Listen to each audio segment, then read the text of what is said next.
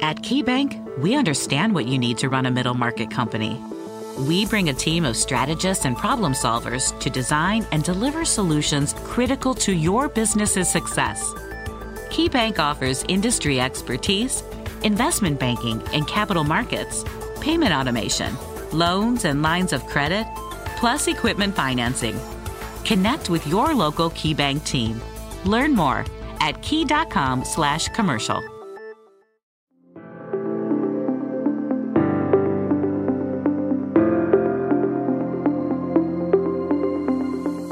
Welcome to the Grit Daily Startup. I'm your host, Sebastian Rusk, and this is a podcast about what goes on behind the scenes at startups. The good, the bad, and the gritty. Let's dive in.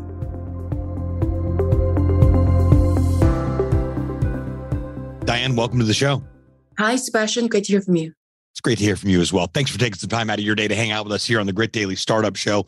Diane, we'd love to talk about the world of startup on this show, the good, the bad, and what we like to call the gritty. And I'm curious to learn what your experience has been in the world of startup. But before we get into all that, let's back up a little bit and for context, help our listeners better understand a little bit more about you and your backstory and what really brought you to present day with what you're doing. Absolutely. Yeah, I started as a decade as a founder. I was in the consumer space from food tech, fashion, retail, and also fashion tech, and then launched a tech firm, and then went into VC after that. And that was my journey from techpreneur to venture capital. Amazing. And when did you start doing that? Gosh, almost when I was early 20s was when I started as a entrepreneur. Amazing. And so what's the primary focus these days? Right now, I invest in what I know, my expertise in consumer. Being an entrepreneur and having run multiple companies, I know when I talk to these entrepreneurs, how to help them. And what kind of things do you do to help them? As a venture capitalist, we invest in them, we advise them, we could lead deals, offer them other investors, bring along our co-investor network as well, or offer them any growth sales channels. Amazing. And so the current company you have right now that you're primarily focused on, when did that start? Philcore Capital about a year ago. So we applied to VC Labs, about 2,500 applicants, and we graduated top 10 and we launched from there. Amazing. And what was that process like? It was gritty. It is intense. It is like what you would think of an accelerator. It takes a lot of time weekly, but it doesn't stop there. It's when you graduate, it's all about the fundraising, right? And I think that every entrepreneur can relate to that. So it's only been a year. How have things been going since then? It's going great. As you know, we are the first Asian American woman VC fund. So you can imagine we get asked to do collaborations and partnerships to support Asian Americans at large and Asian American women. Yeah, I was reading an article before the interview over on Yahoo Finance about you paving the way for minority women at the executive level. Let's talk about that for a minute. Sure. So that's Phoenix Global, my other firm. Really excited to make incredible impact on that. We know that Asian American women, while they're highly educated, they may be in the Ivy Leagues, they're highly experienced, yet they're underrepresented. It is an underrepresented, almost a double whammy community and underfunded with less than single digit 1% deployed from the entire industry to these fund managers. So across all asset managers, all asset classes, if you're a manager or executive, welcome to the network. We want to surround you, and it's our passion. For me personally, it's been my personal story to empower and do anything to help you raise capital or any of your pain points. We want to surround you with a really strong community to get you going. Amazing. Well, it seems like you've really found your lane and calling with this, and also filled a gigantic void in the marketplace that was much needed. So congrats on doing that. It's no wonder that you guys are achieving the success that you have and continue to. If we talk about the world of startup, what would you say in all of your experience is the worst part of the startup process? I would say it's a good thing and a bad thing are pivots. From an entrepreneur point of view, pivots are great. You really, you duke it out with your co-founder or co-founders and partners, and you keep doing due diligence and you keep digging.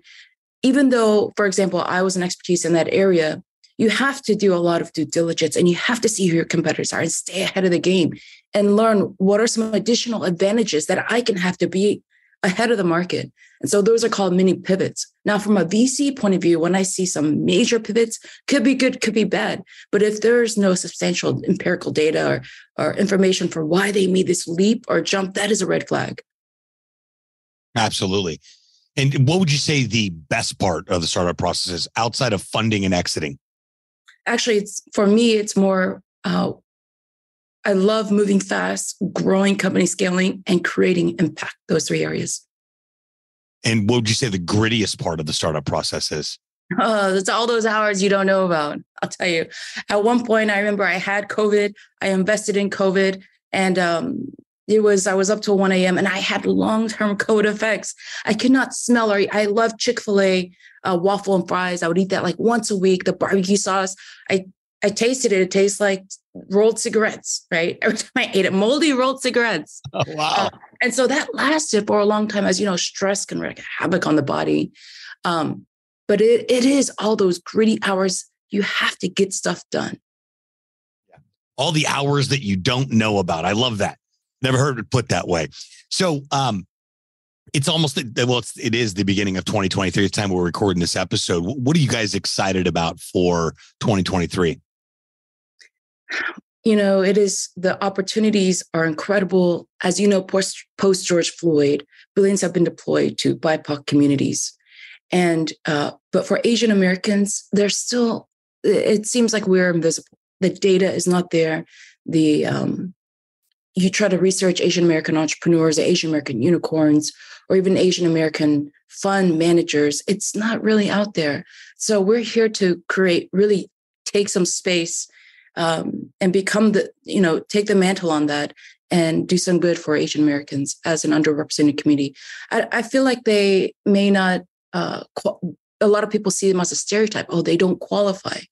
So that's what we're here to change.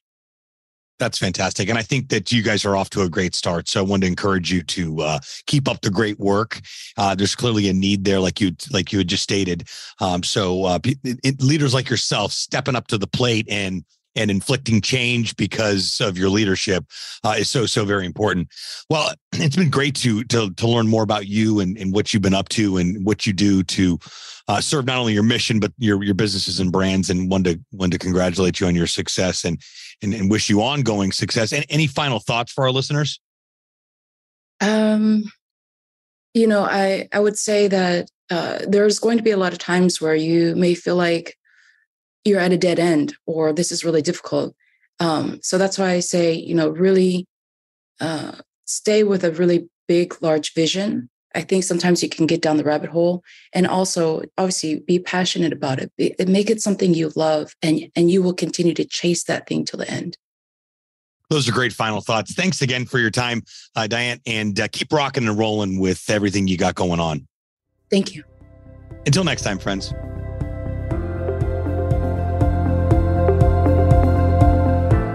Thanks so much for tuning into this episode of Grit Daily Startup. If you haven't done so already, make sure you're subscribed to the show wherever you consume podcasts. This way you'll get updates as new episodes become available. This podcast is brought to you by gritdaily.com, the premier startup news hub. More information at gritdaily.com. Once again, I'm your host, Sebastian Rusk. Until next time, friends.